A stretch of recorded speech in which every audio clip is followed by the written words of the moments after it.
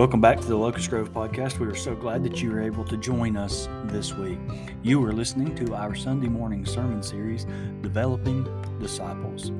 This week, we begin the final of a two-part message in this series as we begin to study John chapter 17. In John chapter 17, we're seeing the conclusion to Jesus' final exhortation to his disciples. This conclusion happens through this departing prayer. In this departing prayer, we see how Jesus is ultimately praying for his and the Father's glory, how he's praying for his disciples, and ultimately how he is praying for the future church. This week, we consider in detail what it means for Jesus to pray for the Father's glory and what it means for Jesus to pray for his disciples. We certainly pray that you are encouraged and challenged as you listen. This morning we find ourselves in John chapter 17. If you want to go ahead and be finding your place, we're going to be looking at verses 1 through 19 this morning. And we're actually entering the final 2 weeks now of this series that we have been working through over the last 7 or so chapters of the Gospel of John. Of course, we have seen this recurring theme now of Jesus developing his disciples through this particular portion of John's Gospel. And so now we come to really the conclusion of this scene. We start to transition more to really the focus of the cross, the scene of the crucifixion and resurrection following this chapter. And so we'll spend 2 more weeks here looking at this, and then we're actually going to break and we're going to look at a few of the Psalms as we prepare ourselves for the Easter season. And then we will return to our study through John's Gospel, which will lead us up and through the Easter season. But let's set the stage here. It's for John chapter 17. Maybe you haven't been with us the last few weeks, or you're new with us this morning.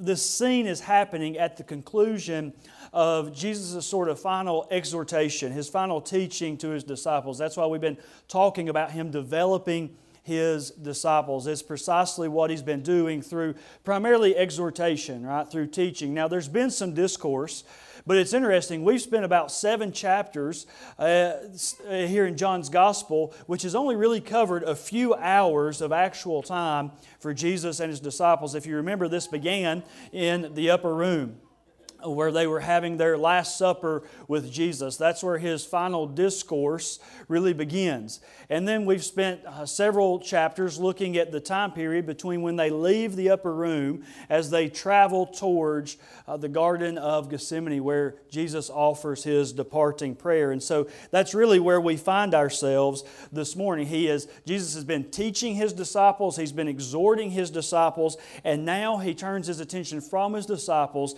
to the Father in prayer. Now, you're going to notice through chapter 17 that there's really 3 primary concerns of Jesus in this prayer.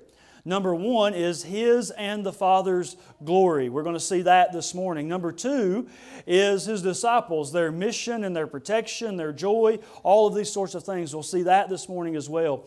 But then finally, what we'll see next week is actually Jesus' concern for the church. Now, that Greek word, ecclesia, it's not mentioned in this passage. It's not mentioned anywhere in the Gospel of John, but we'll see next week how Jesus actually has the church, the body of Christ, in view at the end of John chapter 17. But I invite you to join with me as we read the first part of this chapter this morning. John chapter 17, again, beginning in verse 1. We're going to work down through verse 19 this morning.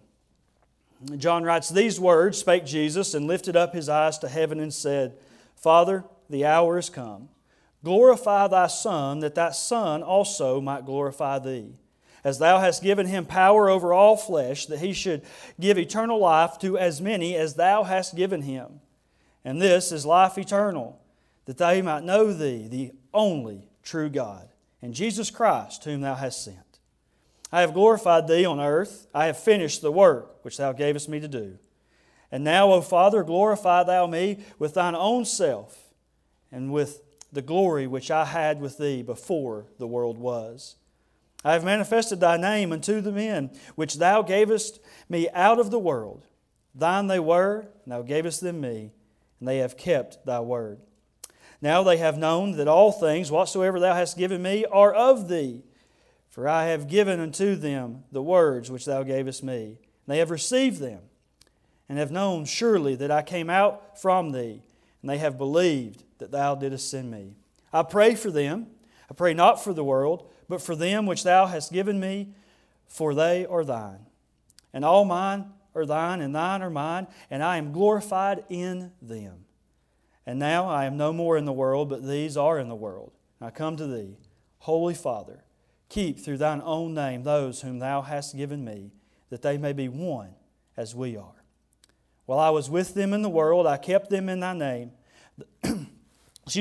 Those that Thou gavest me I have kept, and none of them is lost, but the son of perdition, that the Scripture might be fulfilled.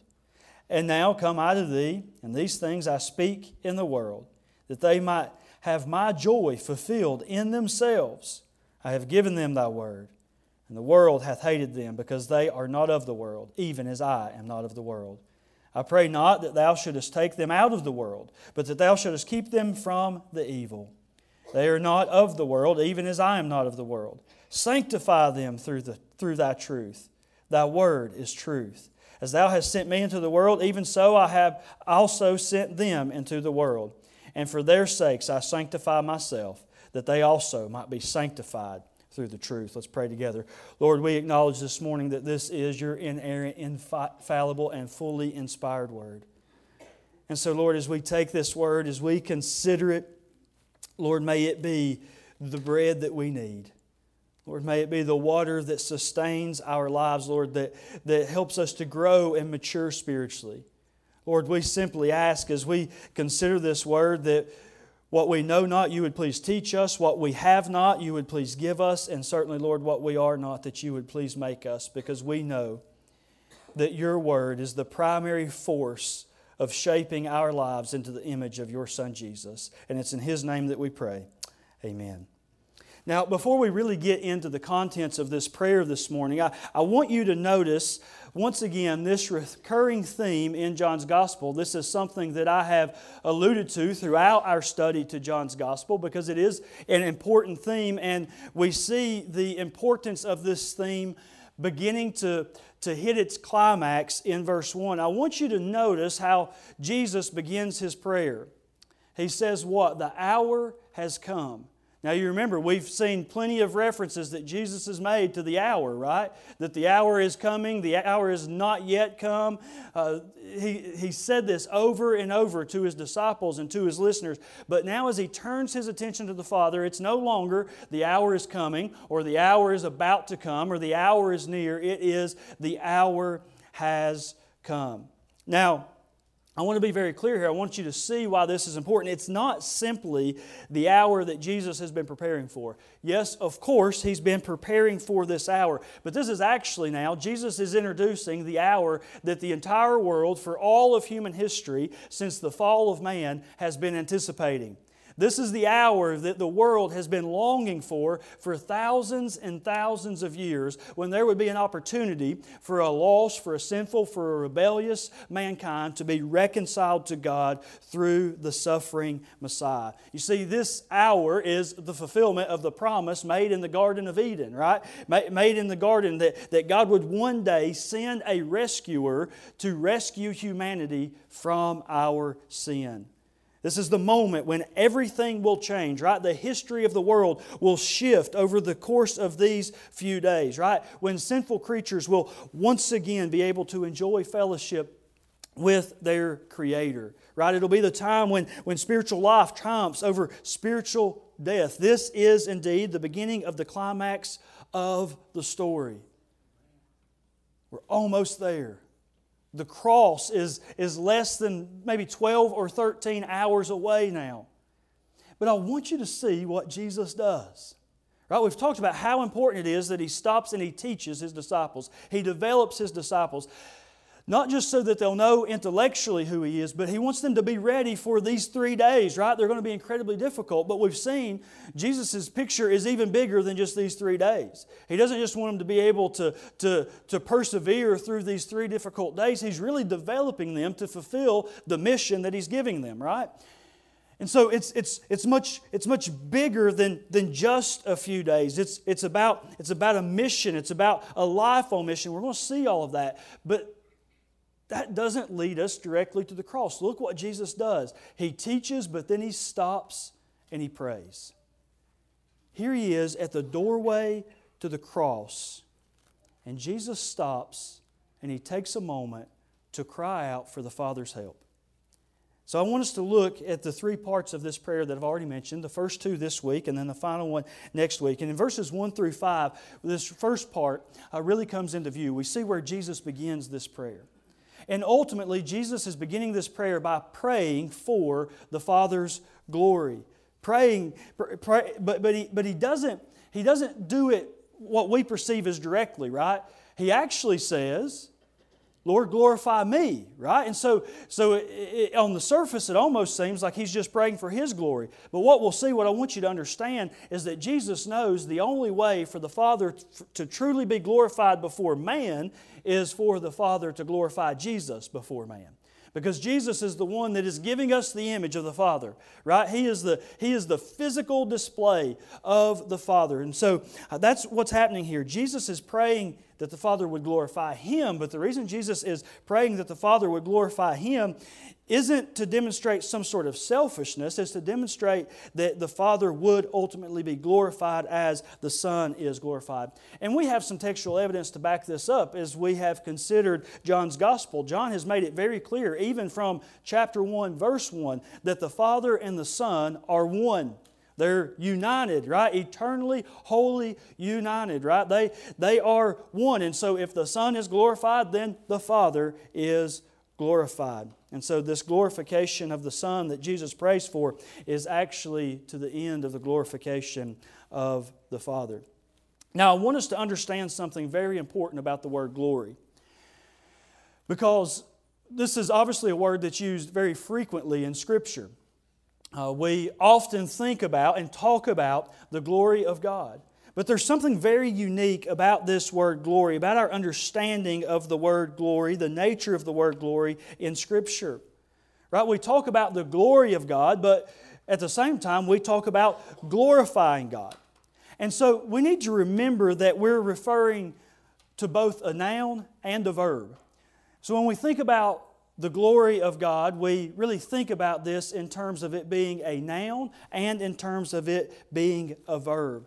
And so the glory of God, right, used as a noun, the glory of God is His goodness displayed.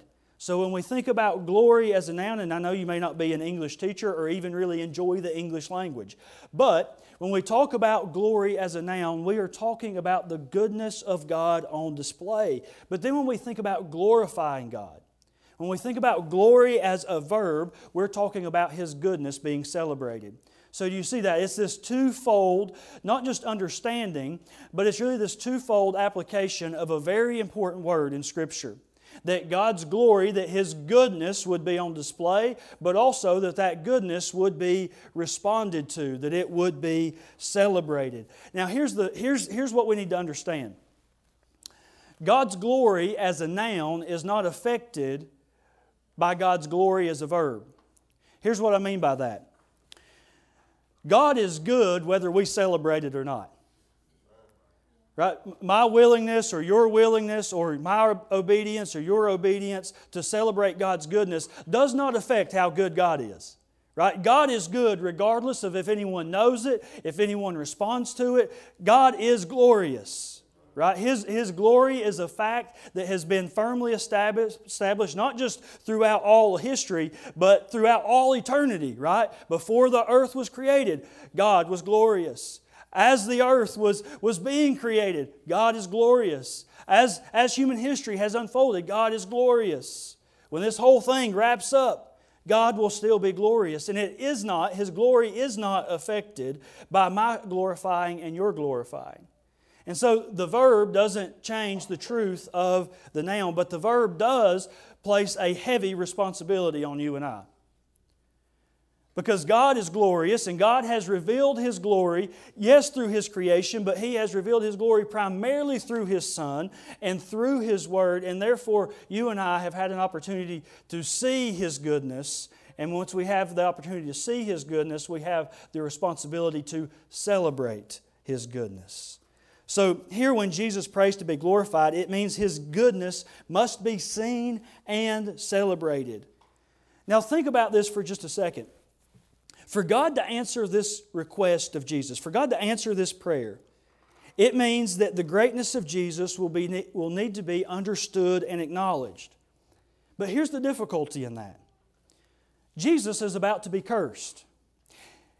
The cross is not an object of goodness. The cross is an object of torture. The cross is an object of God's displeasure.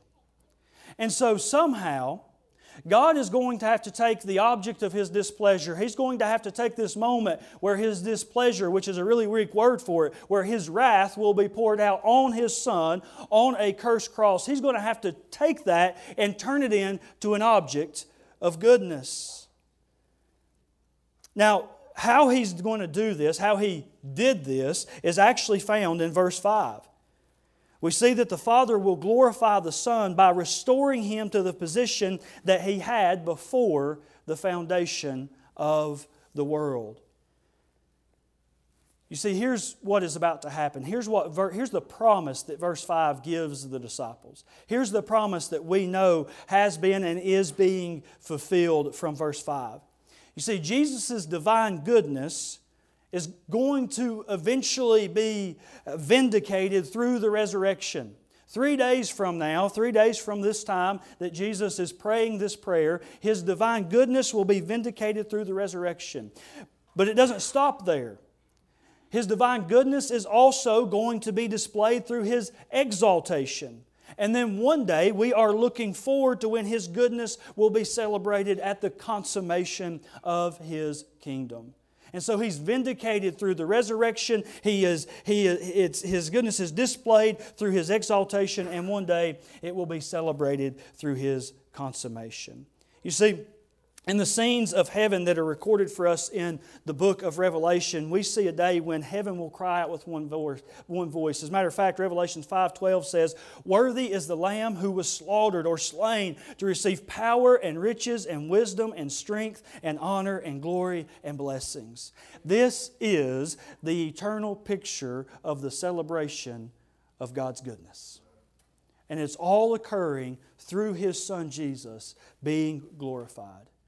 You see, Revelation 5:12 is proof that God is answering Jesus' prayer in the garden.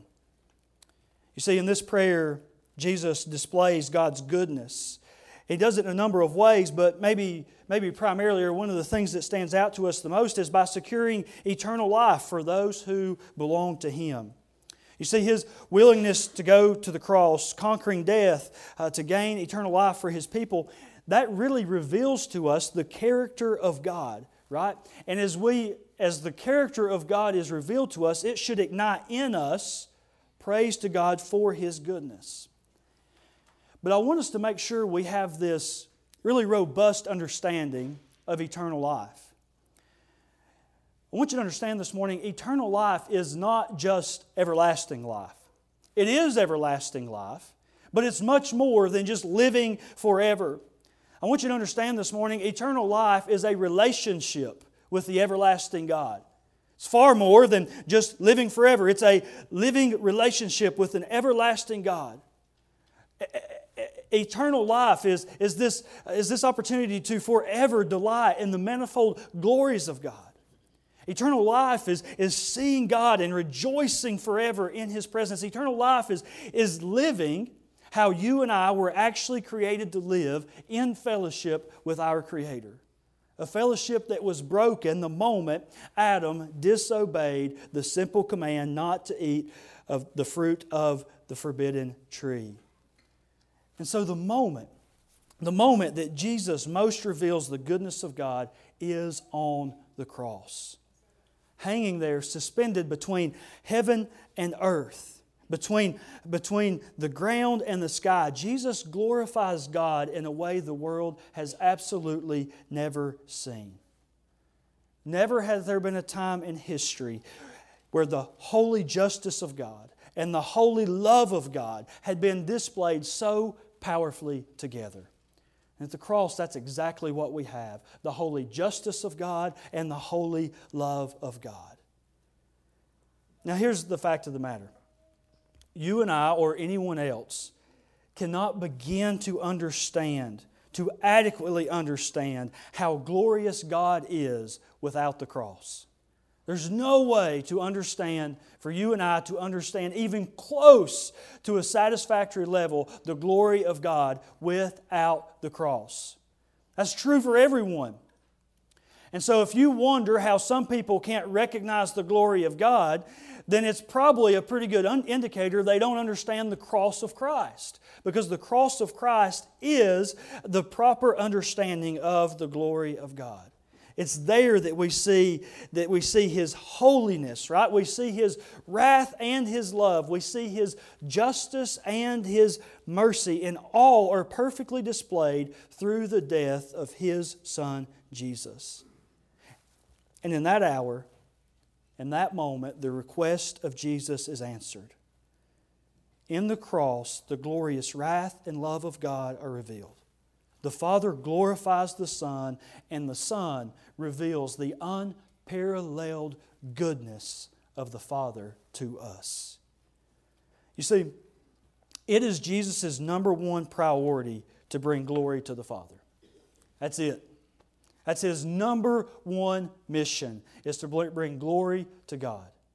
When He talks about fulfilling the work that He had to do on this earth, He's talking about making the glory of God known every possible way that He possibly could have during His earthly ministry. And so now is this final act, right? This final portrayal that will put all of the pieces together, that will make sense for all of the disciples and all of those who would follow after. But here's the thing, we can acknowledge that it's Jesus' number one priority to bring glory to the Father, but we must ask the question, if you and I are following Christ, what does that mean for you and me? If it was Jesus' number one priority, what does it mean for us? What does it mean for the disciples who Jesus has been speaking to directly? What does it mean? Well, quite simply, it can mean nothing less than this. The glory of God must be the top priority in our lives. If I stopped right there this morning and that's all you got, that would probably be enough to chew on for a while. The glory of God must be the number one priority in my life and your life.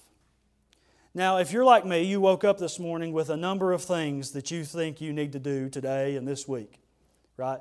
Priorities, if you will. Let me ask you, where did God's glory fall on that list of priorities this morning? It becomes an incredibly difficult question, not because we don't know the answer. It's difficult because we likely know the answer to that question. And this has huge implications. Of course, it has huge implications for how you and I live very practically today and tomorrow and the rest of this week. But this has huge implications for what the church does, for our understanding of why the church exists. So let's just follow the logical conclusion. If my job and your job as individual followers of Christ is primarily the glory of God, then what is the primary responsibility of the church?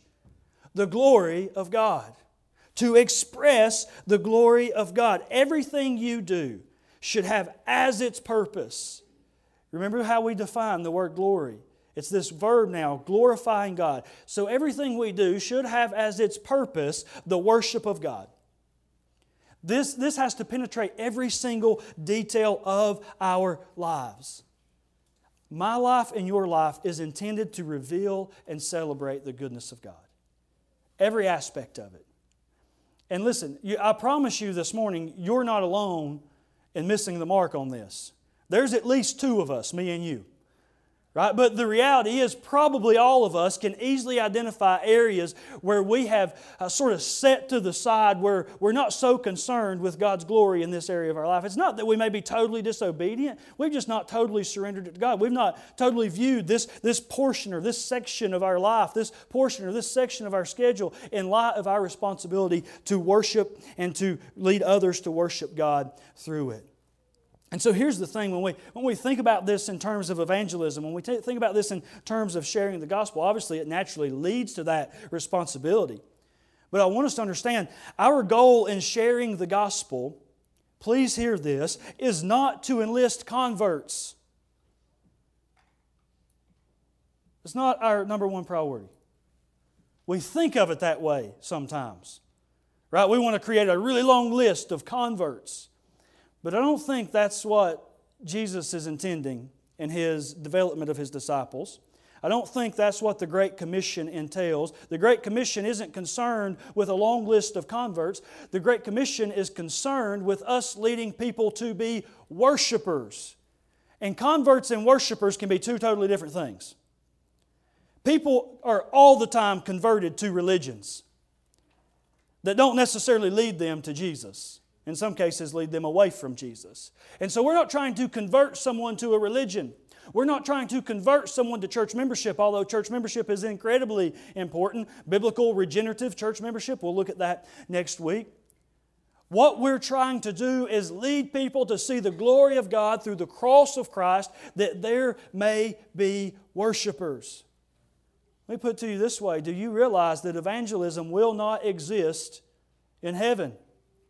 There'll be no need for evangelism. You won't have to worry about counting gospel conversations and Christian acts of kindness. You won't have to worry about different ways that you can engage in gospel conversations. It won't be necessary.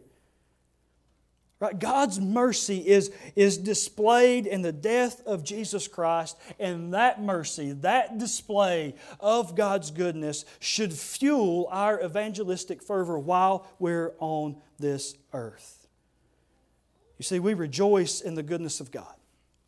And it should be my heart's desire, and it should be your heart's desire to see every person, see everyone that we come in contact with, to see all the nations see Him and rejoice in His goodness as well. Listen, our mission is quite simply to help people find joy in Jesus. And the clearer they see His goodness and the more His goodness is celebrated in their lives, the more they'll find joy. We talked about joy as an abiding disciple last week.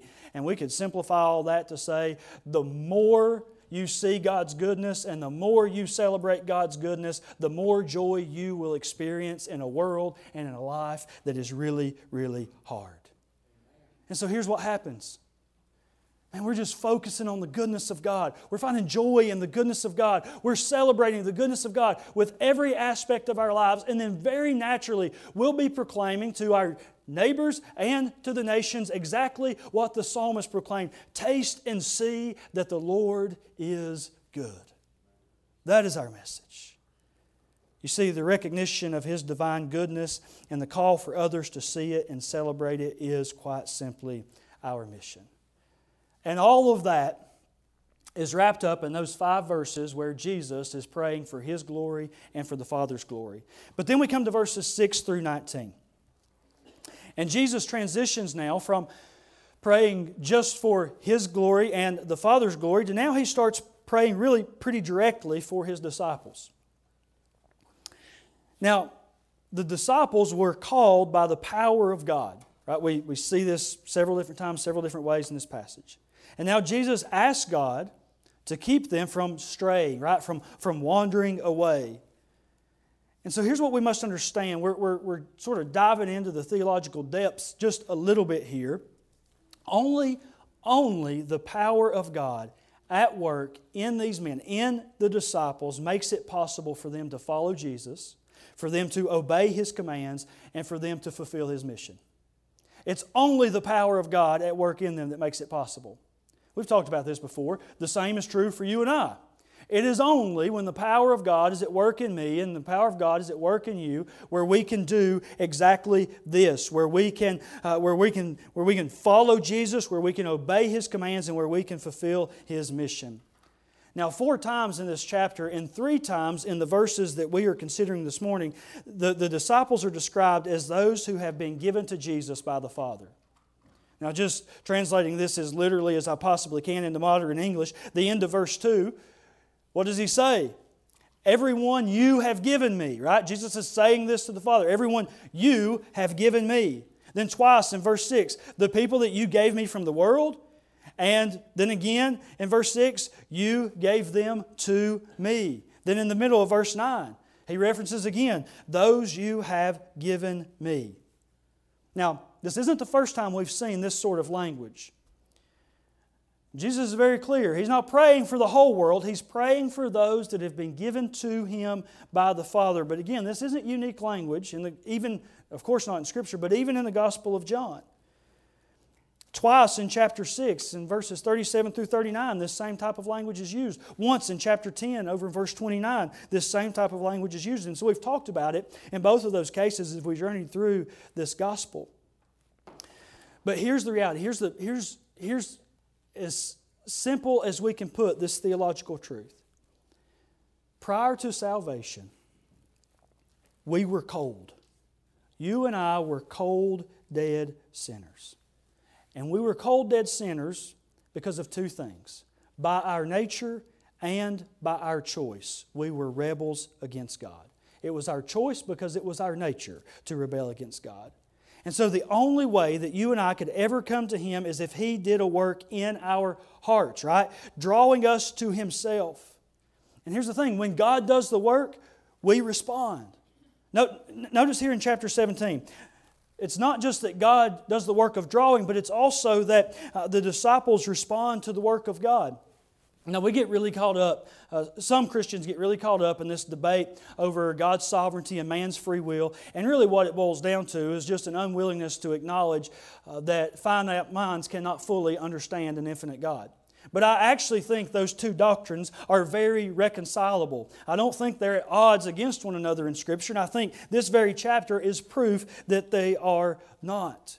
So God is doing the work of drawing, right? It's by His power. It's by His initiation. And then the disciples respond to the work of God. Look at verse 6. They had to respond. They had to keep the Father's word. Right? They had to receive in verse 8 the word through the teaching of Jesus. But also in verse 8, they came to understand and believe what God had said.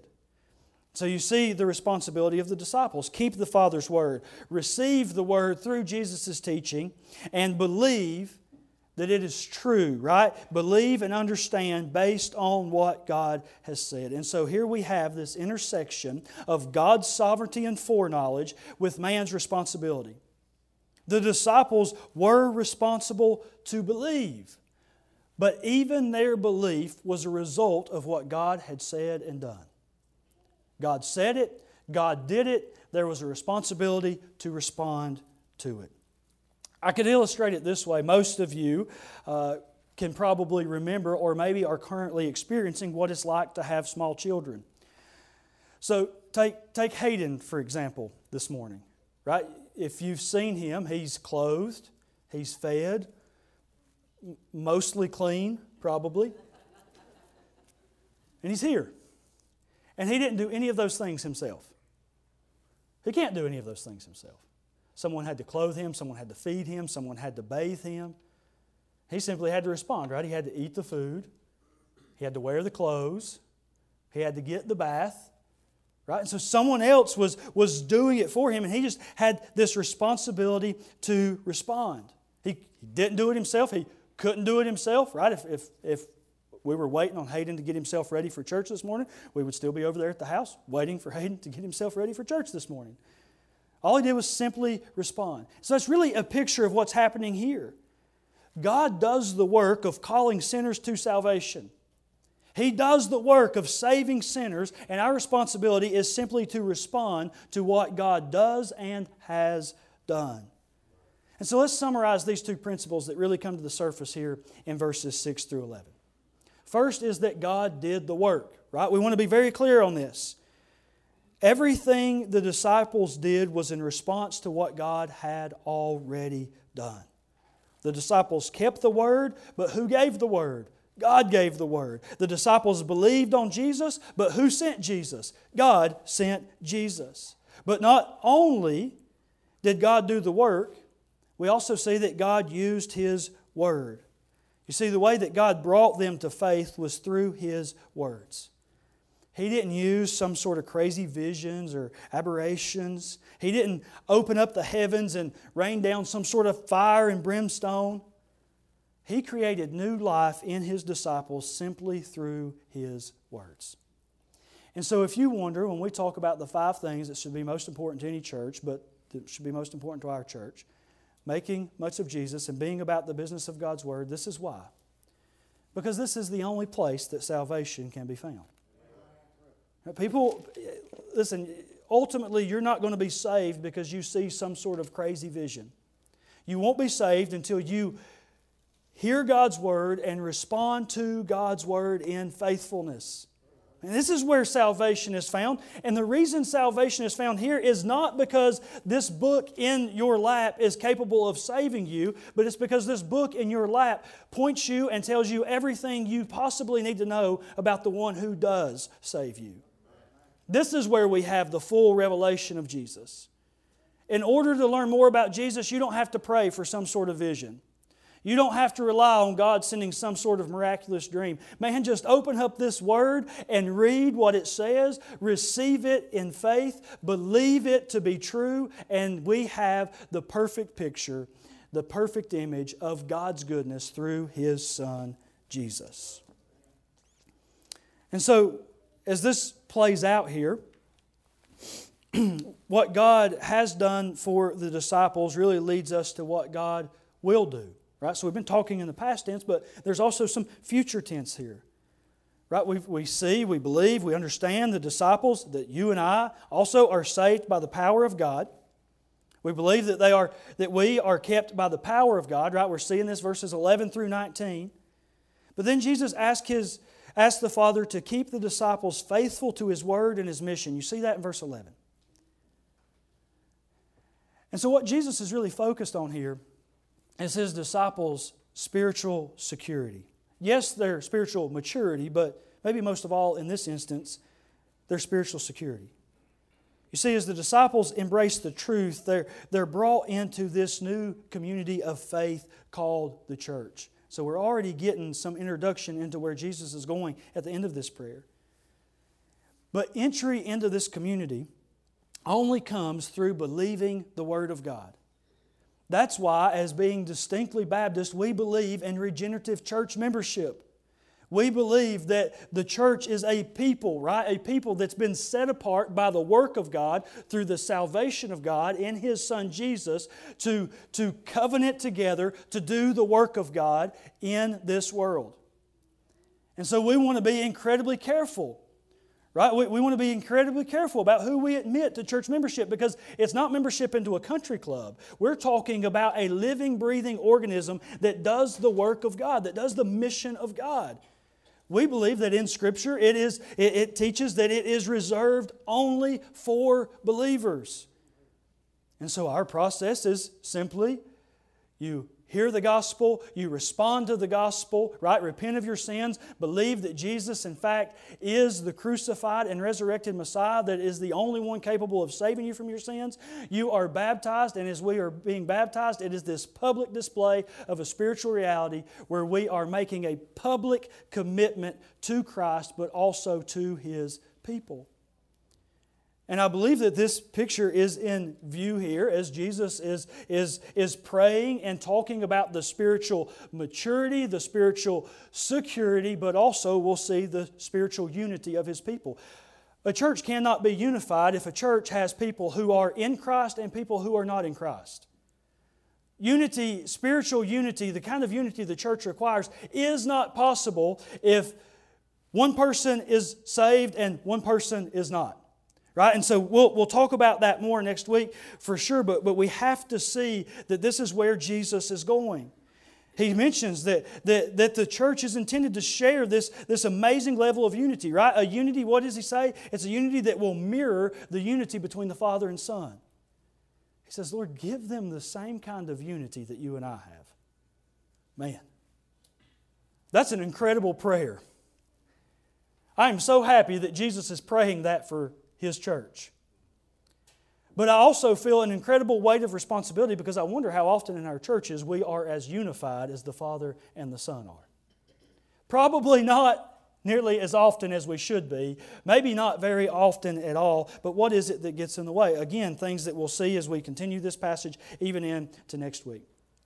Here's what I want to say this morning though. Genuine unity never comes where truth is discarded. Because what we're seeing in Jesus' prayer is that unity is the byproduct of each disciple clinging to the truth of God. This is why I said all of that about regenerative church membership.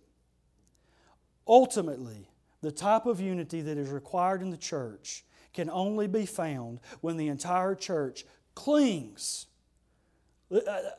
There's 1,000 ways I could describe this, but clings to the truth of God.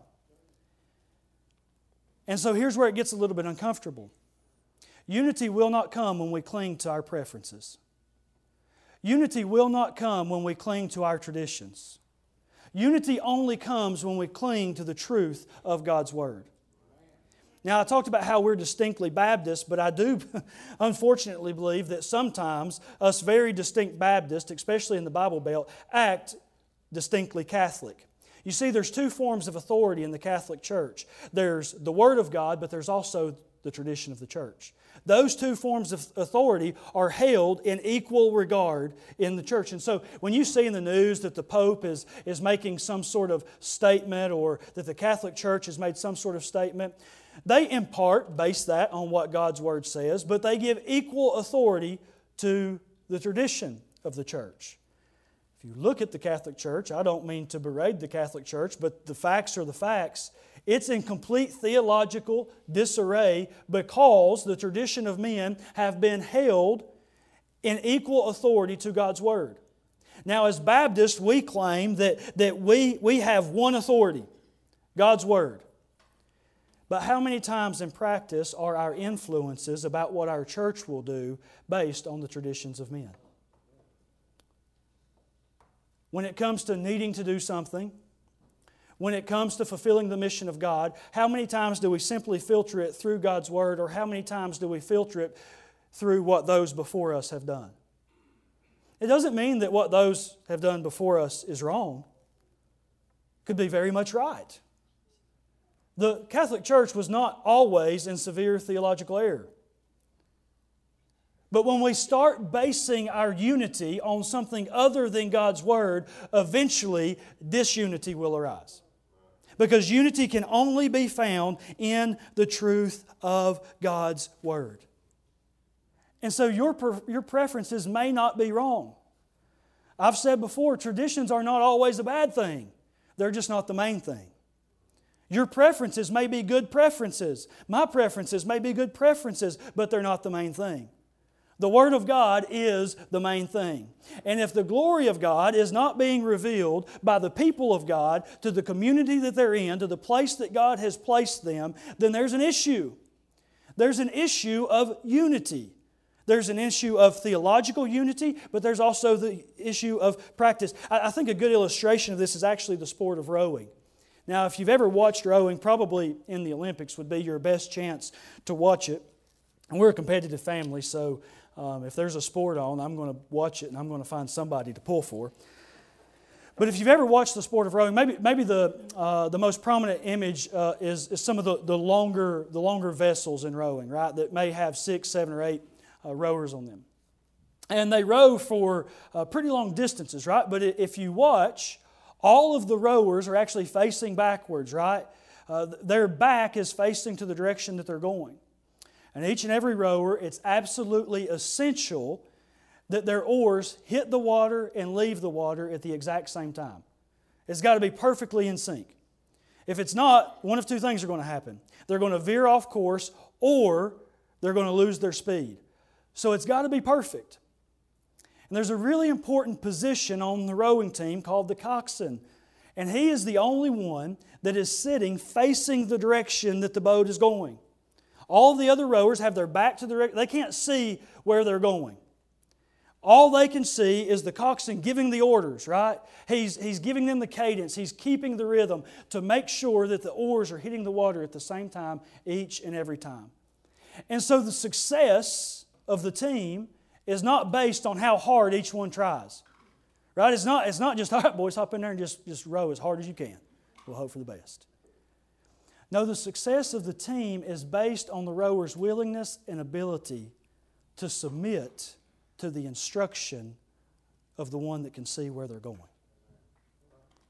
And the exact same thing is true of the church. Man, we don't just show up and we just all try as hard as we can. We do try hard. We try hard to do one thing: submit to the instruction and the direction of King Jesus.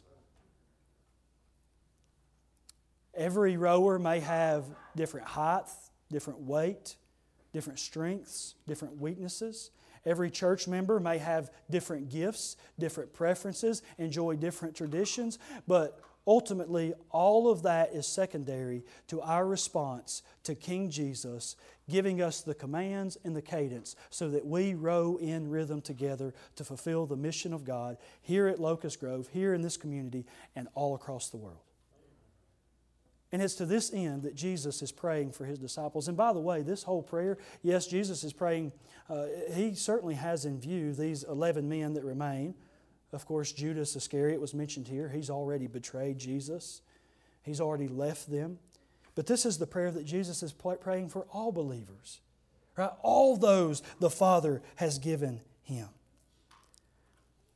So as the disciples submit to the voice of God, they grow more and more of the same mind. And it's interesting. As churches, as Christians, covenant together. And this becomes our guide. This becomes our primary source of unity. You know what's going to happen? My preferences are going to shift a little bit. My preferences, I'm talking about me, may not be as pronounced as they once were. My leaning towards certain traditions may not be as strong as they once were. As a matter of fact, I'll have a better perspective on those traditions. I'll understand the value of those traditions. I'll understand how those traditions ought to be used and how they ought not to be used. Because all of a sudden, those aren't the things that unify us. Right? The things we've always done, the things we've always liked, those aren't the things that unify us as the body of Christ. This is the thing that unifies us as the body of Christ. And so this changes the things that need to be changed. And we do so willingly and graciously because those things aren't the most important things in our lives anymore. So as we submit to the voice of God, to the voice of Christ directing us, right? Directing us as we paddle together, if you will, then we grow more and more of the same mind. Our thoughts, our desires, our intentions begin to mirror God's intentions. And we begin to experience a unity that is completely unfamiliar to the world. And dare I say, will actually be appealing to the world. Because unity is really hard to find in this world. In fact, it can only be found, I believe, in physical representation in a healthy church. And that's what's appealing, is when a church is unified around the only thing that can unify us. But not only does God do the work in drawing them closer to one another, but also allows them to experience the joy of Jesus. Notice verse 13. We have this incredible picture of God's grace, right? He sends Jesus to reveal the truth about Himself. He does a work in the disciples' hearts so that they embrace the truth. But by embracing the truth, they're brought into the joy of Jesus. And how God keeps them from abandoning the truth, right? And He guarantees them this eternally satisfying joy in Jesus. God's doing the work from start to finish, yet the disciples are the one receiving the joy. Listen, we know from reading the continuation of this story, the disciples are going to face very real danger. They're the targets of a world that hates them and a devil who wants to see them turn away from following Jesus. Jesus is praying about this in verses 14 and 15. And so the path of least resistance for the disciples would seem to be just turning away. Because holding on to the truth here, it sounds good to talk about the unity that comes into the truth, but I've got to warn you, because Jesus is praying for this, so we know that it must be true. When we hold on to the truth, it will bring attacks of every kind. And sometimes turning from the truth would seem to bring relief. It's quite a big temptation. But how helpful it is to know that God is keeping His disciples who keep His word. He's protecting them. Just as He rescued them from the domain of darkness, He will preserve them from every attack. God will keep them faithful to His word and to His mission. This is a promise to the 11 disciples He's praying for in this very moment. It's a promise to us who are now disciples who Jesus is praying for in this moment. These first disciples were the foundation of the church. God has a special role for them to play. And their stage is the world scene. They fulfill their roles as His set-apart witnesses while, notice what Jesus says, remaining in the world. Here's what I want to get to before we close. There's a lot of ways Christians respond to Jesus.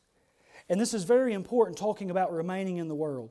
Because there's really only 3 ways that Christians try to respond in faithfulness to salvation. The first one is isolation.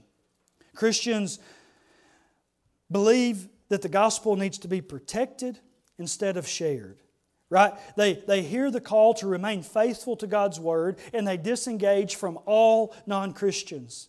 They think, man, what better way to keep from falling away than to keep yourself as far as possible from any sort of temptation. Now listen, their legitimate desire is to remain faithful to God's truth. But it's caused them to miss the mission of God. So we can think about it this way. They're very concerned with holiness. Right? I want to isolate from any unholiness. So very concerned with holiness, but so concerned with holiness, they have sacrificed the mission of God. And so that's what some Christians do. This happens primarily to 2 groups of people. People who are in vocational ministry, hold on now, and senior adults who are retired. We isolate ourselves. One of the number 1 reasons that pastors and seniors say they don't have weekly gospel conversations is because they're not around anyone to share the gospel with. Consume themselves primarily with believers, right? Their friends are pretty well established. And so that happens primarily for those 2 groups of people. But there's not just the practice of isolation, there's also the practice of inoculation. That's believing the gospel has made them immune to temptation and worldliness. This has happened predominantly amongst the millennials, and even to some extent is happening in Generation Z. They hear the call to remain faithful to God's mission and to immerse themselves fully in the world. And so they ask, what better way to reach the world than to blur any possible distinction between a Christian and a non-Christian? And so these Christians minimize the biblical teachings on sin and repentance, choosing to live exactly as their non-Christian neighbors. And their desire is legitimate. They want to remain faithful to God's mission, but it's caused them to disregard His truth. And so they're sacrificing holiness for the obedience to mission. And so you see this. Isolation sacrifices mission in pursuit of holiness. Inoculation sacrifices holiness in pursuit of mission. Neither one of these seem like very satisfying options, do they? And so there is this third way, the way I believe Scripture teaches how Christians ought to respond to the gospel. And that is not through isolation or inoculation, but through something we call insulation. Believing that a daily focus on the gospel will protect us from temptation as we seek to share the gospel with those who don't know Jesus. You see, insulation means we are working diligently to balance faithfulness to the truth and faithfulness to the mission of God. We recognize that Christians should live differently from non-Christians, but not removing ourselves from a world of non-Christians. We live differently in the midst of an unbelieving world, and the difference is seen in our unmistakable fruit that Jesus is producing in our lives. Christian, let me simply say this. You and I need to engage the world. We may wish all ungodly, corrupting influences removed from our lives and that we could just forsake the world. leaving it to its own devices. But you and I have been given a mission to live out and share the gospel in the world. I'll close with this story. In the mid-1800s, John Paton left England on a boat as a missionary to cannibals in the New Hebrides Islands. God ultimately used His Word to keep John Paton faithful to his mission. On one occasion, measles had broken out and swept through the islands, killing thousands of people. And so Paton and some of the other missionaries that were there were blamed for this outbreak, and their lives were once again being threatened. And listen to what Paton wrote in his diary about this time. He said, "Without that abiding consciousness of the presence and power of my dear Lord and Savior, nothing else in all the world could have preserved me from losing my reason and perishing miserably. His words, 'Lo, I am with you always, even unto the end of the world,' became to me so real that it would not have startled me to behold Him as Stephen did, gazing down upon the scene. I felt His supporting power. It is a sober truth, and it comes back to me sweetly after 20 years, that I had my nearest and dearest glimpse of the face and smiles of my blessed Lord in those dreaded moments when musket, club, or spear was being leveled at my life." See, Jesus asked in this prayer that the Father would keep His disciples faithful to His words, and that they would be faithful to His mission. And this prayer, we have seen it answered repeatedly throughout history. We've seen it answered in each and every one of the disciples as they became apostles in some form or fashion. We've seen it answered throughout history and in missionary work. But this prayer isn't just for those disciples or for those who are missionaries in hard-to-reach places. This prayer is for each and every believer. And so here's what I want you to know this morning. As a follower of Christ, you can have confidence that the prayer Jesus prays for His disciples in John chapter 17 will be answered in your life. God will keep us faithful to His Word. His Word will strengthen us on our mission to spread the glory of Jesus to the nations. And so this is why, even though it may seem overwhelming as we're learning about discipleship and evangelism and living on mission, even though it may seem overwhelming, even though we may feel burdened by it, man, here's what we have to know. Jesus has already, is currently petitioning on our behalf that the Father would protect us and keep us faithful to both His Word and His mission so that we may live holy lives, but also missional lives. As Rebecca comes, I ask you to stand with me as we pray together. Lord, we are thankful for Your Word this morning. We're thankful for this prayer of Jesus. And so, Lord, right now as we pray together, Lord, would You just work in our hearts? If there's one here this morning, Lord, who has never responded to the work that You've already done in Your Son Jesus, never responded in faith that would lead to salvation, Lord, as we so often pray, may today be the day of salvation, because there is no hope found in anyone else besides Jesus. There's no peace, there's no satisfaction, there's no joy in anyone besides Jesus. And so if someone is here this morning longing to find that joy, Lord, we pray that they would grab someone by the hand, Lord, that they would talk with someone, that would fall down in this altar before You and say, Lord, oh, how I need You. How I desperately need to respond to what You have already done, what You have taught through Your Word. But Lord, for those who have responded in faith, Lord, would You challenge us in this very moment to consider each and every aspect of our lives? And would we weigh the importance that celebrating Your glory has in each aspect of our lives? And Lord, as You search us, as we open our hearts and our minds to You, Lord, would You lead us to repentance, to fall down and confess the things that we have allowed to get in the way of our celebration of Your goodness. so that we may live faithful lives of insulation, where we preach the gospel to ourselves every day, trusting that it will protect us from theological error, that it will protect us from disobedience, but that it will fuel us and compel us, empower us to live on mission. Lord, we could do nothing that's been asked of us if it were not for your power in us. And Lord, we take rest, we take confidence in the fact, knowing that you not only sent Jesus to save us, but even now Jesus prays for us, that we would be protected as we live out the gospel in this world. And we ask all of this in His precious and holy name.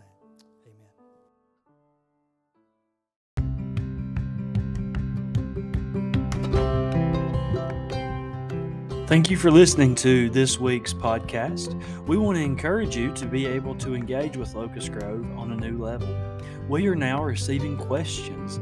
These questions can be theological questions, questions about the Bible, about biblical history, Christian history, church history, or even questions concerning contemporary moral and ethical issues. You can submit these questions in person when you enter our sanctuary in the vestibule. There's a box there for you to be able to write your questions and submit them.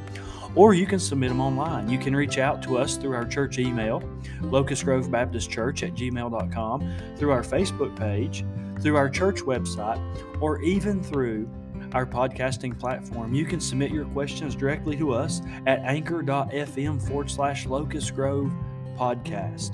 We can't wait to hear some of the great questions that you'll have. We can't wait to be able to answer those questions and make sure that the church, that the body of Christ, that disciples are well informed and well equipped to be able to go into this world and make much of Jesus.